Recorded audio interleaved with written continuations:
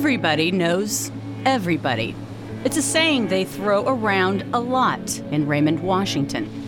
An eclectic, sort of salt-of-the-earth Pacific Northwest town known for its logging, oyster farms, and the salty air that blows into town from the Pacific Ocean. And there's another saying locals would also become familiar with afterwards, when it all came to a head in 2003. You never know what goes on behind closed doors. They were referring to the quaint little red farmhouse just outside Raymond with the white picket fence. Even the mailbox was cheery. On the side, smiley faces had been painted on little yellow suns alongside pink hearts. But the gate to this idyllic little home, complete with bird feeders and wind chimes, was always closed on this quiet country road. Michelle Notek's daughters were always well appointed at school, outfitted with the latest fashions. Michelle's third husband, David, was a local boy. Everybody loved David. Michelle, or Shelley as she preferred, was known to be nice when she wanted to be. And you know small towns, people talk, assign cruel nicknames. But in this case, in this town, Crazy Shelley, well, let's just say that might not have been too far off the mark. Behind her back, she was called Crazy Shelley because of her volatility. She was known to run hot, like a kettle full of water left boiling on the stove. A metaphor certainly for Shelley's temperament. It fit. That it just happened to be one of her favorite tools of torture, a sadistic ritual she enjoyed, forcing her victims to pour scalding hot water on their wounds. But Shelley wasn't alone. David was a willing recruit, and the kids, let's just say on that secluded 4-acre farm where Shelley relished abusing and torturing vulnerable people like Kathy, it was a family affair. She stopped breathing. I tried to clean out her air passage. I tried doing CPR, but no air was getting to her lungs. Nothing was happening. I realized she was gone. The power to abuse and manipulate others was too sweet and intoxicant for Shelley, who reveled in her victim's suffering, and suffer they did. While she was on top of the stairs, lying on the floor, they kicked her twice. One in the face, one in the back of the head. Broke her jaw. They went to take her to the hospital. It was like 5 or 6 days of torture. They tortured her. And Kathy wasn't Shelley's only victim, which begs the question, how is it possible that this woman, known as Crazy Shelley, could be getting out of jail soon? Her parole's coming up, and I'm going to do my damnedest to keep her in there. As far as I'm concerned, she could rot in jail. I'm Carolyn Osorio with Kim Shepard, and this is The Scene of the Crime.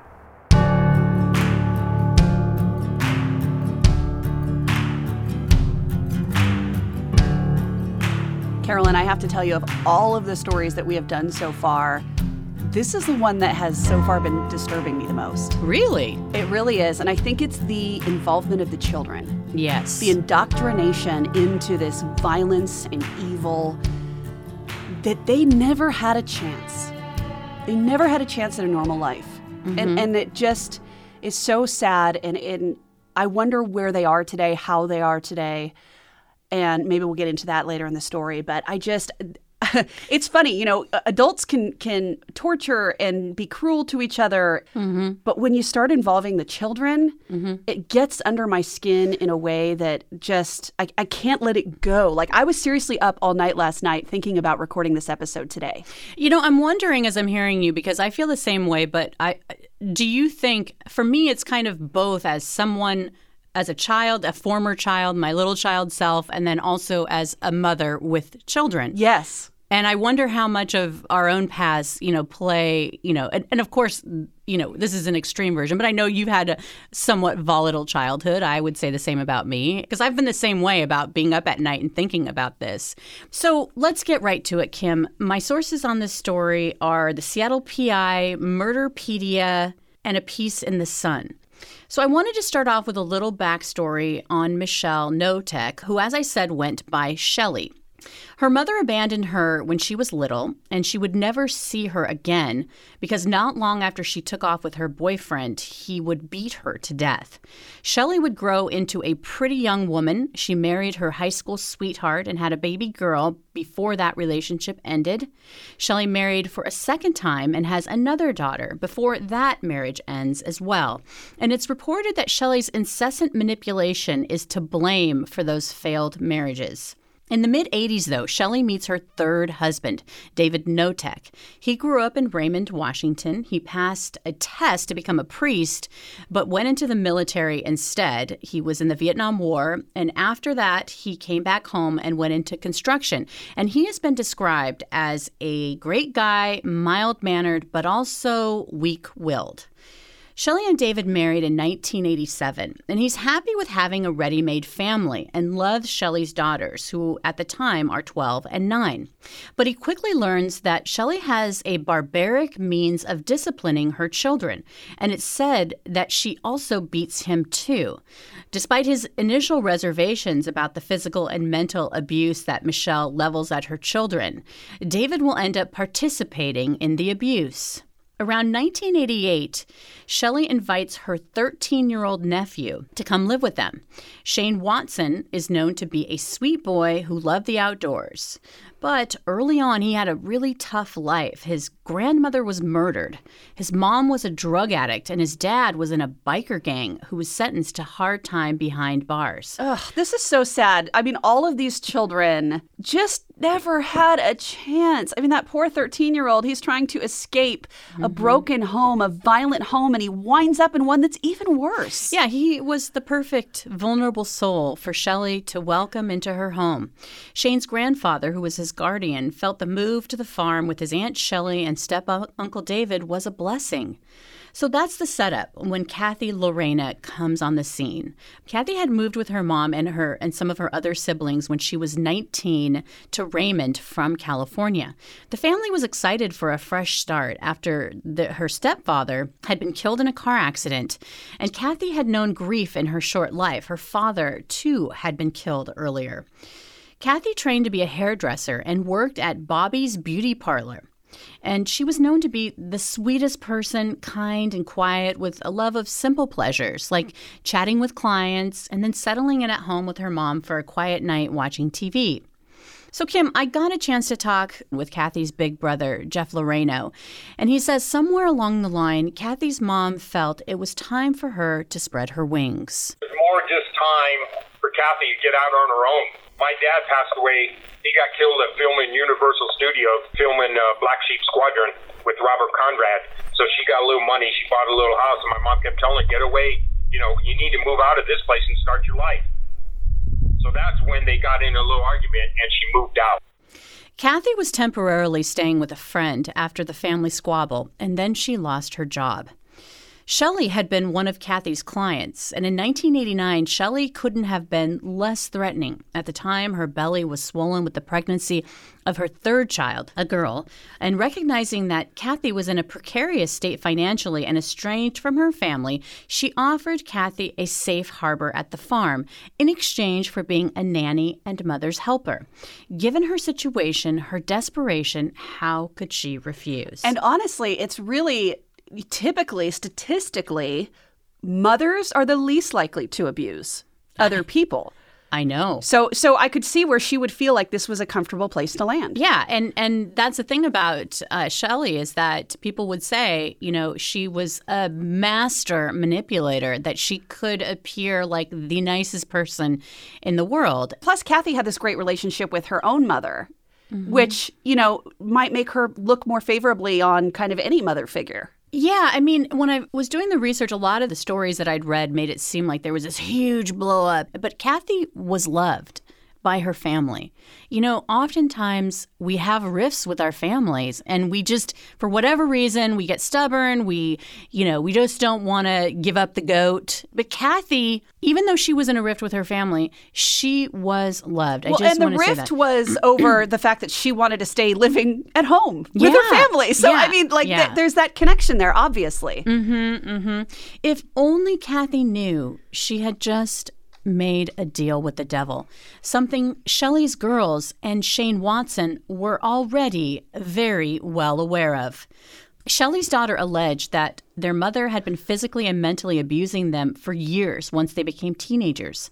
Some of the abuse, for example, they'd be forced to sleep outside in freezing weather. Another favorite punishment of Shelley's, and this really hit me. She called it the wallowing, where they were forced to take off their clothes and roll around in the mud for crimes like going to the bathroom without asking. And she would spray them down with like a hose. So they were like in pigs the freezing in the mud. Yes, that is so. And why? It's would very she specific make them too. like naked? That's a part of her. That's a part of her diabolical psychopathy. It reminds me of I heard something once, and I can't remember where it was from, where somebody was talking about the crime of rape. And how, although we see it as a sexual crime, it's actually a crime of violence. Yes. Because by tearing somebody down in that way, literally making them naked to the world and then abusing them, it's like a whole other level of torture and violence. Yeah, and she's also accused of forcing her daughters to cut bits of their pubic hair off while she watched and laughed. Locking them up in a chicken coop, she shoved one of her daughters head first through a glass door. As her face was dripping with blood, Shelley shouted, "Look what you made me do." Oh, and how old were the girls at this time? When she got married to her third husband, they were 12 and 8. Then Shane was 13. So they're around this time. Early teens, early teens. Yeah. Oh, man. Such a vulnerable age where they may look and at times act as if they are young adults, but truly they're not. Mm-hmm. So Shane becomes another person for Shelley to torment physically and emotionally. He was forced to wallow with his cousins, and she is also accused of making her daughter slow dance naked with her nephew. Ugh. But after Kathy moves in, and here's the insidious part about it, Shelley lays off Shane and the girls, focusing all of her rage, manipulation, and cruelty on her new tenant. And a cruel understanding in the household unfolds. Shelley makes it known that if the kids don't beat Kathy, she'll beat them. Forcing the kids into cruelty did two things. It messed with their psyche and made them conspirators in the abuse of Kathy. This is totally reminding me of The Lord of the Flies. That book, that famous book where, the tension between individuality and mob mentality. Yeah, totally. And I was looking up what's called the bystander effect. And basically, it's like the more people that are around watching something happen, the less likely any one of those people is to step in and stop it.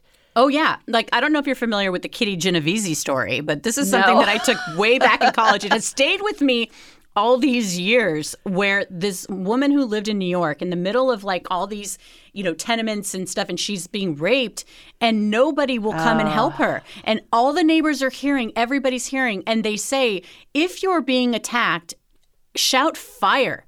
That you will more likely to get help if you shout fire than if you shout, help, I'm being raped, help, I'm being attacked, because people don't want to get involved. That mob mentality.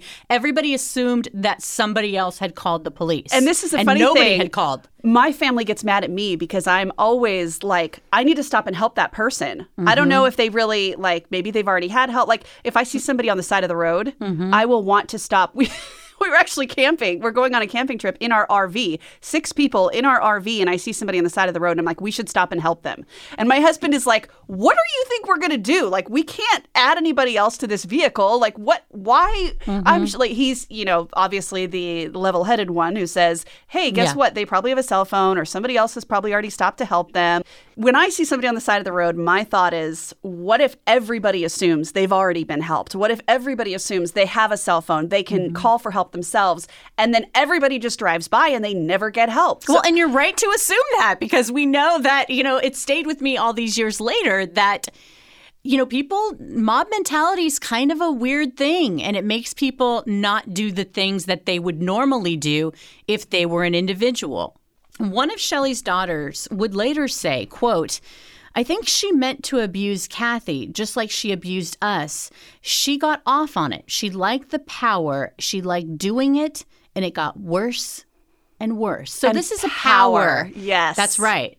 So and it's almost like a drug or an addiction where, the same level of abuse no longer gives her that high. Yeah. So she has to keep ramping it up. Or adding people. Yeah, exactly. And then she's got these multiple manipulations going on between the actual victim in that moment. They're all victims. But just the one that's getting abused physically and mentally. And then you've got the other abuse going on. So she's really getting it from both corners.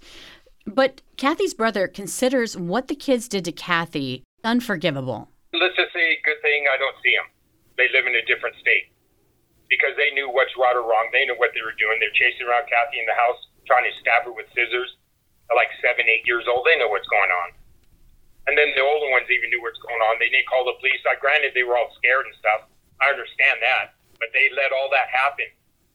Kathy, do you know she was kicked in the head by them? It's so funny, though, going back to that whole Lord of the Flies thing. I don't know if you're familiar with the idea of the hierarchy of needs. Mm-mm. This is a theory that was proposed back in 1943 by a guy named Abraham Maslow, but it's something that is still kind of referred to today. Like, it's a pretty valid theory. And basically, there's this pyramid, and at the very bottom are your base needs: breathing, eating, sleeping, your very base physical needs. Mm-hmm. And if you don't have those met, you can't kind of climb the pyramid to the next level. So the next level is safety, making sure you have security of body, you have resources, you have a family and you're healthy, those sorts of, kind of second level needs. And then the third is love and belonging, like friendship and family and sexual intimacy. The next level of this pyramid is esteem. That means like confidence, self-esteem, respect of others, respect of yourself. And then the top level of this pyramid is self-actualization.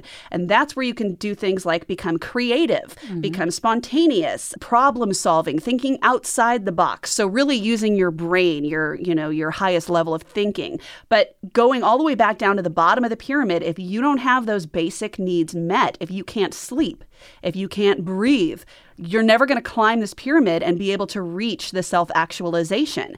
And so with Lord of the Flies, the theory is that basically they got to the second level. So they had food, they could breathe. The safety was something that in the book, was constantly being put into question. Mm-hmm. And so they were never able to reach up and reach friendship, self-esteem, confidence, creativity. They could never even think about those things because they were so focused on meeting these more base needs. Well, and Shelley controlled inside of the house and outside of the house. Even when the kids were outside of the house, she was still in control. And they had to come home at some point, and they knew they were going to face repercussions, I'm sure, for whatever happened outside the home. So there is no escape even when they're not home. That's right.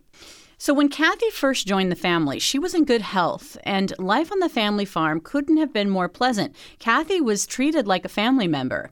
But somewhere along the line, things changed. It was all good. They were friends. And Kathy took care of Shelley's kid when they were younger. And then I don't know what happened. A couple of years later, she turned on her.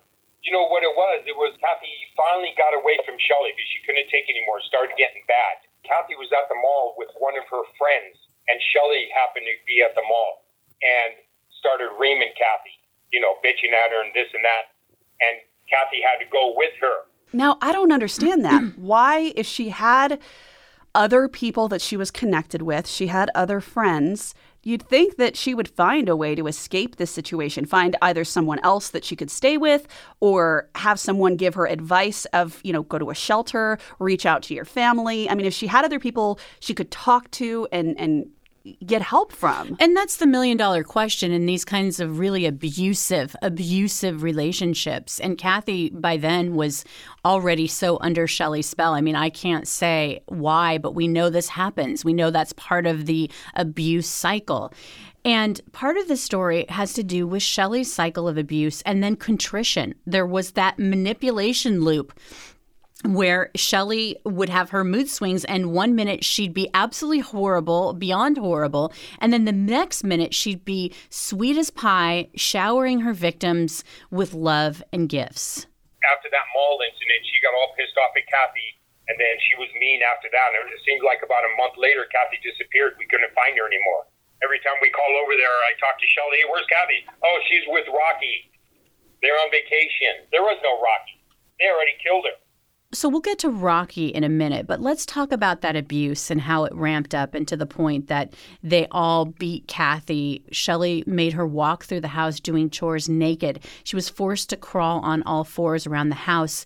Shelley went from starving Kathy to feeding her rotten food.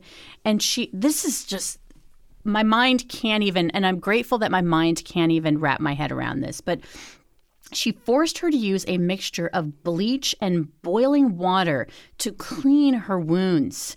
They made her eat salt and medication. She was forced to live and work outside in freezing temperatures with little or no clothing, and then forced into the Shelley's wallowing punishment, that made to immerse herself in cold water and mud and wallow.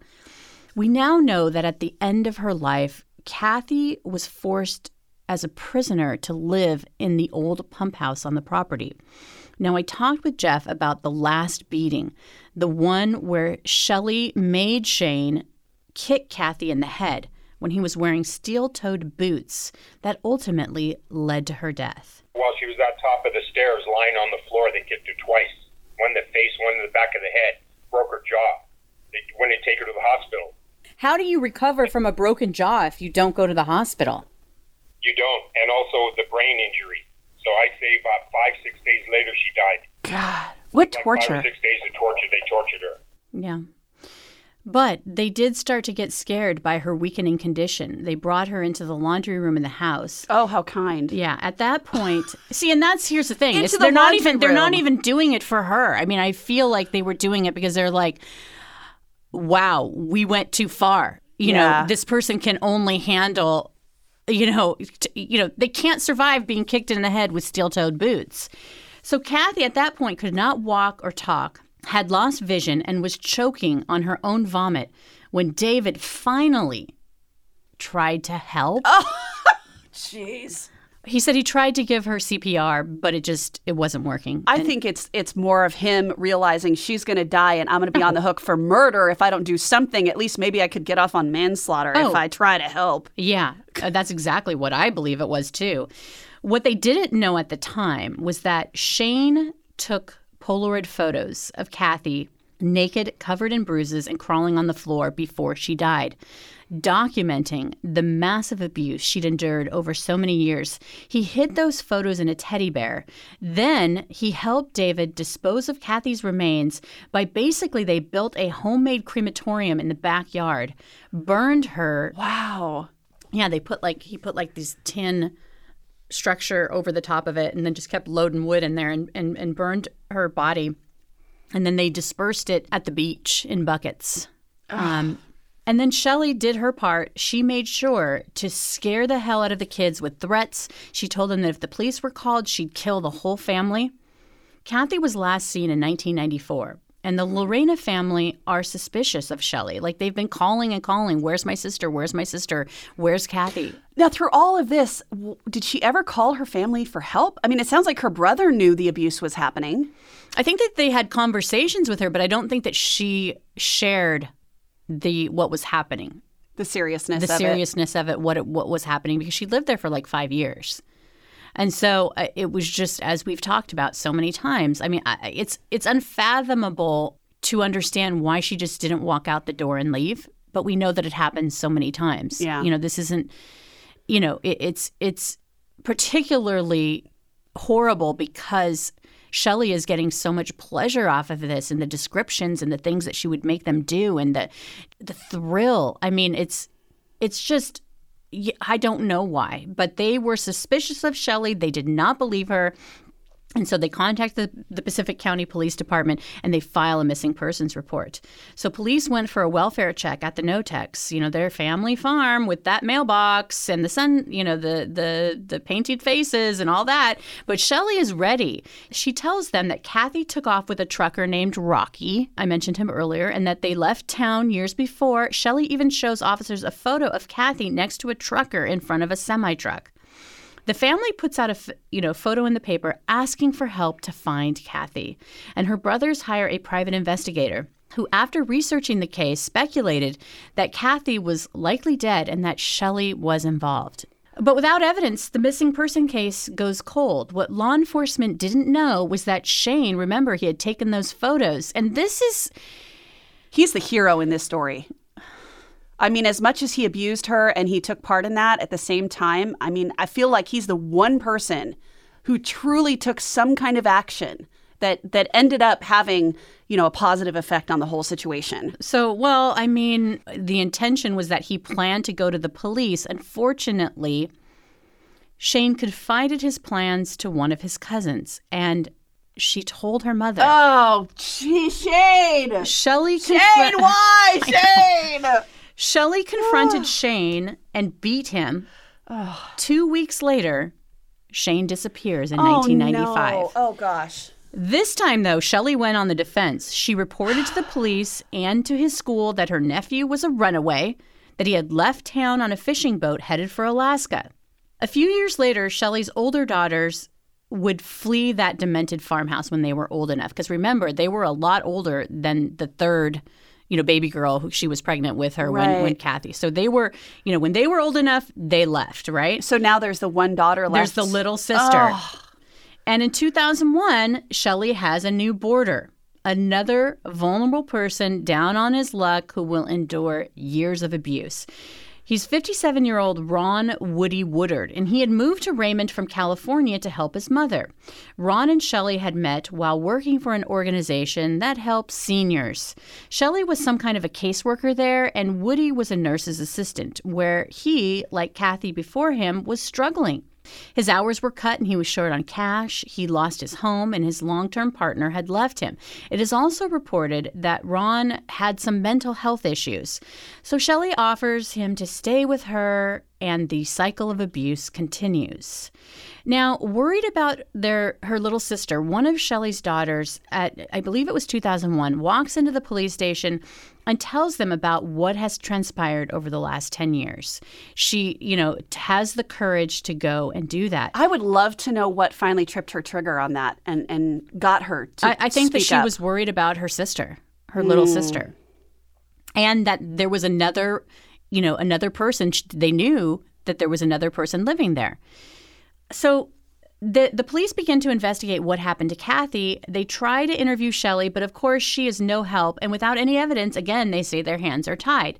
They try to speak with Ron, the new tenant, who refused to speak with them. And although they see him around the property, they notice that he's acting strangely. And other people would say in the years that he would live there that he was acting very, very strangely. But Jeff says, Kathy's brother, remember, he's very critical of the Pacific County Sheriff's Office. And he says that they didn't try hard enough. In my opinion, I think it was fucking laziness. Pissed me off. It took 2 years. Kept bitching on, well, so-and-so there, always on vacation. What do you mean he's on vacation? Nothing got done for like a year. So later, court documents would reveal that Shelley's youngest daughter witnessed Notek and her husband inflict physical and emotional abuse on Ron that was exactly the same as what they did to Kathy. And were they abusing the youngest daughter as well, or forcing her to take part in the abuse at this time? It's not clear as if she had to continue taking abuse. I mean, if she continued to participate in that. But what is clear is that she witnessed it. Mm-hmm. Him forcing his feet into boiling water until the skin peeled off, forcing him to jump from the second-story roof onto gravel below, causing broken bones and deep cuts that Shelley would burn his wounded feet with boiling water and bleach. Again, he was also seen working in the yard wearing only underwear and bare feet. Now, Ron was last seen July 2003. In August 2003, both daughters returned, this time both of them, the older daughters, to the police station with fresh horrors to share. According to their 14-year-old sister, still living at the farmhouse, Woody was in imminent danger and that she believes the 14-year-old will be killed too once Ron is gone. So again, the borders are kind of like the filter between the abuse extending to them. So with the 14-year-old fearing for her life and giving a statement to the police, they say they finally have what they need to do something. They go to the Notek home with Child Protective Services. The youngest Notek daughter rushes out and tells police that she is afraid for her life. She reveals that there are bloody shoes and clothes in the barn that belong to Ron. So basically, CPS takes the teen into custody, and they call for a search warrant on the property. And Shelley is in the wind. But later, David Notek goes to the police station demanding to get his daughter back. And while there, after hours of interrogation, he spills the beans. He basically says that Shelley had called him at work saying that Ron was dead. Shelley would later say that Ron had committed suicide by jumping out of a tree because he was so depressed. But police end up, with their search warrant, flocking to the no-tech property, looking for Ron's body. David admitted that he buried it in the backyard in a sleeping bag. And the autopsy on Ron would later reveal that he died from being beaten, poor diet, and exposure. Eventually, though, and here we're going to take a little side journey because they tracked Shelley down to another property in Raymond, what some believe was given to her by another one of her victims. So apparently, during that investigation where Kathy's missing and Shane's has run away, according to Shelley, police didn't make the connection that in 2000, Shelley was hired by an agency to help vulnerable adults like senior citizens. So Shelley visited clients at home. One of these clients was an 81-year-old Pearl Harbor survivor named Mac, who lived alone and had hired Shelley to help care for him in 2001. Now, what's ironic here is that she goes into a profession helping supposedly, quotes, vulnerable people, and these are just basically her hunting grounds. Well, I think what it is it's a level of control. Mm-hmm. Whether she's helping them or she's hurting them, she is in control of their life. Mm-hmm. Yeah, and I think that these crimes, put the spotlight on how vulnerable people who go missing or who are sick or who are old, they just fall through the cracks because just a few months in Shelley's care, Mac writes a will bequeathing all of his possessions to Shelley. Now, it's not a lot. It's $9,000 in cash and his modest home with the stipulation that these assets are meant for Shelley to care for his beloved dog, Sissy. Oh. So basically, I'm sure I can just hear that conversation like, well, Mac, what are you going to do? Who's going to take care of Sissy? Hey, I've got an idea. Yeah. Leave everything to me. This war hero. And it's so sad that it sounds like he didn't have any other family to take care of him or to give his dog to. Well, he happened to be best friends with Kathy's mom. They were one of the people that the mom knew. Yeah. So, and Mac was no fool. He stipulated that Shelley could only get the house after his dog died, roughly 6 months later. Yeah, well, she could just kill the dog, right? Well, roughly 6 months later, Mac died from a blow to the head while in Shelley's care. Oh, they didn't even know what Shelley was doing. She was taking care of old people's homes. And then she killed them. And then all of a sudden she came up like she owned that car. Or she owned that property all of a sudden. I go, dude, I talk to the FBI. I go, how come you haven't checked into this stuff? Oh, well, it's a good idea. I go, what do you mean it's a good idea? You're an FBI agent. You've gone to college. You've been doing this for 20 years, and you didn't think that Shelley, because she took care of these people out their homes, you didn't investigate other murderers? So he did. And that's how they found Max. And Max was just one of them. She's killed before. There's more people. That's just like I said before. Someone's stealing money from you, and you just caught him. Shelley's killed before. So that's how they found the Mac case. Like when when he went to him and said, hey, look at her, look into this woman. And then they were like, oh, Mac. So she's a serial killer. Well, I mean, according, allegedly, we don't know for sure. He's. I mean, assuming all of this is as, he's telling it. Well, it is as far as how he's telling it. Like Mac did die, after David and Shelley were arrested, they said they'd take a second look at Mac's quote-unquote accident. A side note, even though there was a for sale sign on Mac's house, Sissy, his beloved dog, would later be found on the no-tech property alive and well. So she didn't kill the dog? She didn't kill the dog. I think she said that the dog was dead. I really want to give her some kind of kudos for that, but I can't. I can't do it. I knew you were going to want to. I knew you were going to want to. And that's the thing. My stepmom was a little step monster, and I can look back on that, but she kept immaculate care of her animals. She loved those fucking animals. I mean, it almost makes it worse that she couldn't care for you as well as she did for the animals. I think I look back, this story has dredged that up, where it's like she freaking loved those animals. Oh my God, the anger in your eyes right now is so funny when you say she loved the animals, but with the anger in your eyes. You know what? It's incredible. And it's like, because that's why I knew, because you're such an animal lover. Yeah. And it's like, it's just, it makes it even worse that she's capable of love. That she's capable and care. Of care. Yes. So eventually, Shelley is found hiding out at Mac's house, and she's taken into custody, immediately lawyers up. David, on the other hand, is confessing to other crimes, the murder of his step-nephew, Shane, who he says, Shelley just couldn't control him anymore, and they knew that he was probably going to go and spill the beans, and so he went into, a shed, and he, with a rifle, or he says that they struggled over the rifle, but I feel, based on his confession that, he had talked earlier about felling a tree when he was nearby. I mean, like, they may have struggled, but the plan was, he had to go. Yeah. So he shot him and killed him and then did to him what he basically did to Kathy, which is, his homemade crematorium, and then in barrels or buckets, put his remains in the beach. I think is interesting because there was one person that was buried, right? Yes. Why wasn't Ron. that person cremated? I don't know. I mean, maybe he didn't have the time. Maybe he just was wore out. Because maybe if they hadn't buried Ron, like if they had cremated him, mm-hmm. she might have gotten away with all of this. Yeah, I mean, I think that it depends. People are now being convicted of murder without having the body. I think in the past, right, it was really like, you don't got a body, don't talk to me until we got a body. But I think that that's changing. Mm-hmm. So, but who knows? I mean, when you hear about the deal they got, I mean, you're not, maybe you're right. So Notek said he disposed of Shane's body as he had Kathy, as I said, scattering their ashes on the beach. Eventually, he would plead guilty to second-degree murder for shooting and killing Shane and for burying Ron's body in the yard. At first, Shelley was charged with 2 counts of first-degree murder, but in a shocking turn of events, the charges were reduced because prosecutors didn't believe they had enough evidence to win, and also they didn't want the girls to have to testify against their mother. I sort of feel like after all the things that the girls have been through, testifying might almost be therapeutic.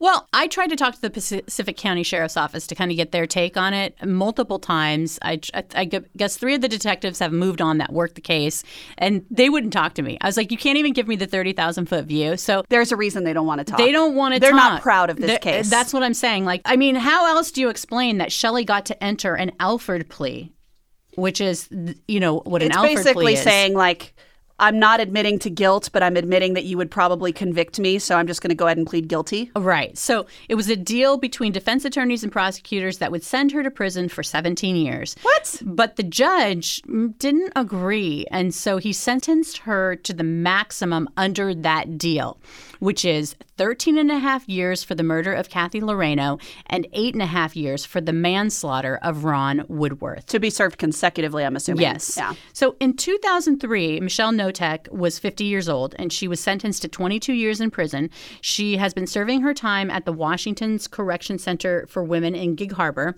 And having Jeff and having this conversation with him, we talked about the why. Why do you think, knowing what you know now, how do you explain this? She won't tell us. We don't know. She doesn't even know why she said. She said that Kathy was a friend, and she doesn't know why she did it. She's a sick, demented woman. That woman is pure evil. So her husband, David Notek, after serving a 15-year prison sentence at the Monroe Correctional Complex, was paroled in 2018. What? He's out? Yeah. Daughters Sammy and Tori. Tori is his biological daughter, and Sammy is his stepdaughter. I guess they still talk with David. None of them talk with their mother because they believe any contact with her would endanger them and their families. In June of 2022, Shelley could be released. But Jeff says over his dead body. I haven't wrote my speech down yet, but basically that girl's a murderer. Her family's scared to death of her. She killed my mother's best friend. She killed my sister. And not only did she kill her, it wasn't a car accident, they were shot in the head. They tortured her for 5 or 6 days, for Christ's sakes. This lady shouldn't be out in public. She's a murderer. If that was your kid, if that was your granddaughter or your daughter, you're going to sit here and let her out and go to life and go have fun and go to the beach and go out to dinner and enjoy life? No. She should rot in jail. She murdered a person. Their life is over. Why should she be allowed to go out and have fun after killing someone? But one thing that's really interesting, he got a surprise call from Shelley's ex-girlfriend in prison recently. That I know I can see the look on your face. So just let's go. Shelley has a girlfriend in prison. Yes. A romantic. Yeah, I'm a girlfriend. Okay. Well, yeah, I know some people say girlfriend and they mean just a friend who's a girl. So I think that the way that he was saying it was a girlfriend. But this phone call is surprisingly gives him some comfort. They called me a couple of years ago when she got out of jail. And she was the badass of the whole prison up there in Gig Harbor. And they said that was her girlfriend for a couple of years. And then after they saw Wicked Attraction, they all turned against her, and they started kicking her ass every day. She was beaten up so many times, they had to put her in solitary confinement. Then her heart started going bad. Now she has a bad heart. She's in solitary confinement. I'm not sure if she's out in the population yet. I don't think so. But I hope she dies in jail. That is awesome. Yeah. I mean, it's not, like, I don't want to wish violence on anyone, but that is like poetic justice. Yes. Well, here's the thing. I watched that Wicked Attraction, and Jeff was interviewed for that, and he was saying, you know what? I hope she gets her ass kicked every day in prison. And they saw that because they didn't know what she'd done. Mm-hmm. And then they saw that, and that happened. But apparently she was doing her she was so manipulative. That was another reason they put her in solitary confinement, because she was causing so much drama and so much like BS that they're like, okay, you need to be separated. So I don't know if you know this, but my husband was actually a jail guard. No, for a couple of years. I didn't know that. So, and in Maricopa County, Arizona, where they had Sheriff Joe Arpaio, and they were super strict with their inmates. But he would tell me stories, and actually there are a lot of stories he wouldn't even tell me because he knew they would disturb me too much. But basically what he said is it's like a Lord of the Flies in jail. And when you have people who are convicted of certain crimes like pedophilia, they would immediately separate them because they knew they would be targeted. And it's like this mentality in prison that there are certain crimes that are sort of acceptable, and there are certain crimes like pedophilia and child abuse and murder that are just beyond, even what the other inmates can handle, and they will target. Like, they have to take their frustration and anger and energy out on somebody. Yeah. And so these are the people that they target. Those are the first ones. Okay. So I wanted to get, Jeff was so kind to give us the interview, and he was just so honest and just so, like, you can hear the anger. And he says, he gives those interviews because he wants people to know his sister and what she lived through and what they did. And particularly since she's coming up for parole, he just can't even believe this. He's like, Manson was given, blah, blah, blah. He mentioned all these people, and he's right. Like, how is this even possible? I wonder, too, if it's because it's a woman. It's really, really hard, I think, sometimes for people to wrap their head around women being capable of such evil. I don't even know how this could happen, but I did want to leave. I did want him to share with us, because so often, victims get, shuffled to the corner, who Kathy was and what she meant to him. She would do anything for you. She's always smiling and laughing. Even if you did something mean to her, she would still be nice and, oh, it's okay, that kind of thing. Even though she never got pissed. I never saw her get pissed. She's the nicest, sweetest person. One of those nice girls that's so nice and stuff. They'd do anything for you. And then to have this big girl murder her, I can't even think about it. It's hard. And I think sometimes those are the people who are targeted even more violently, because the person who is perpetrating the violence wants to get a reaction. And so if this person remains sweet and calm while you're being terrible to them, then it just escalates. Because it's a high for her. I mean, clearly, just as we, you don't have to have a psychology degree or a doctorate to see she is getting off on this big time for whatever demented reason, which we won't even go into because it doesn't matter. The bottom line is she picked her vulnerable victims. She knew that she wanted to continue doing it. She roped her kids in. Speaking of, do you think her kids are going to testify at her parole hearing? Well, what's interesting is her three daughters, the oldest is 44, the next one is 41, and the youngest one is 30. And they actually reached out to an author recently to write a book about what happened to their family in an effort to bring attention to the fact that their mother will be released in 2022 because they believe that she will kill again. I mean, they're terrified of this. They are terrified of this release. And to your question, according to that piece that I read in The Sun, they are living really great lives. They have children. They feel the daughter that turned Shane into her mom, she just doesn't know why she did that. And she has tremendous guilt about doing that. I mean, who wouldn't? You do this, you don't realize what you're doing. And children want to stay with their families. They don't want to be separated. I mean, we've seen that time and time and time again. The system doesn't do a great job of thinking kids will be safe if they are separated from their parents. I mean, we've heard the foster care nightmares, and you can't judge the kids. But then on the other hand, it's like you want to kind of judge them too, because when you hear about what happened to Kathy, it's like, how could you stand by and watch and participate? But there's this indoctrination that happens when it starts at such a young age. Yeah. And I think you don't realize how unusual, how, unhealthy your family life is when you grow up in it. You just don't, you think it's normal. Yeah. And you just want to be a kid. Yeah. You just want to be a kid. So going into it, we knew it was going to be a tough one. I hope I haven't given you more nightmares to think about. I have to say, the one thing that I'm going to take away from this is those three girls are, this may come off terribly, but I think they're incredible. And I give them a lot of praise for coming out the other side. I'm assuming they probably got a lot of counseling, a lot of help to create a normal life for themselves and try to move on from this. And still, they're going back to it. They're remembering the horrors because they want to make sure it doesn't happen again. That takes a lot of courage. That takes a lot of strength. Yeah. I mean, not to excuse, I don't want to excuse what they did, but maybe there is some forgiveness that can happen for them. Yeah, for sure. So Kim, what do you have coming up for us next week? So I think this might be another tough one. We've got a kid who started out really young, getting into crime to feed himself, breaking into homes, stealing food. But then things escalated, and before too long, he stole an airplane and headed to the Bahamas. We'll talk about the Barefoot Bandit next week. I'm Carolyn Osorio with Kim Shepard, and this is The Scene of the Crime.